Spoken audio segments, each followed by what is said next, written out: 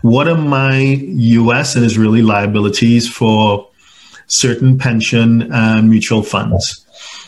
It depends. We'll need to look at them, myself, I'll sit with Ariel, we need to look at them because under the US tax code, there's a certain category of investment account, which is called a passive foreign investment company, a PFIC. And with those, they're treated very aggressively by the IRS, which means that even though there's no distribution, there's no liquidity event, you're not taking any money out, there was no distribution to you. Once there's a gain on the funds inside of that account, it may still be subject to US taxes. So there's a tax on phantom income. Just by holding whatever the investments in the pension or mutual fund, it may be taxable on your US returns.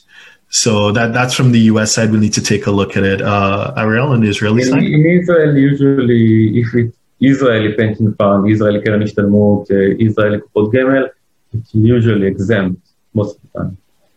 Okay, that's great.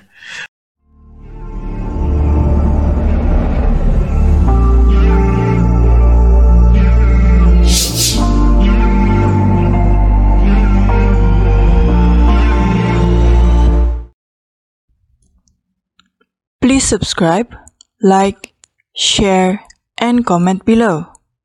Our books and upcoming events are available at htj.tax. Email us at help@htj.tax to engage us, to advise on international tax or business matters.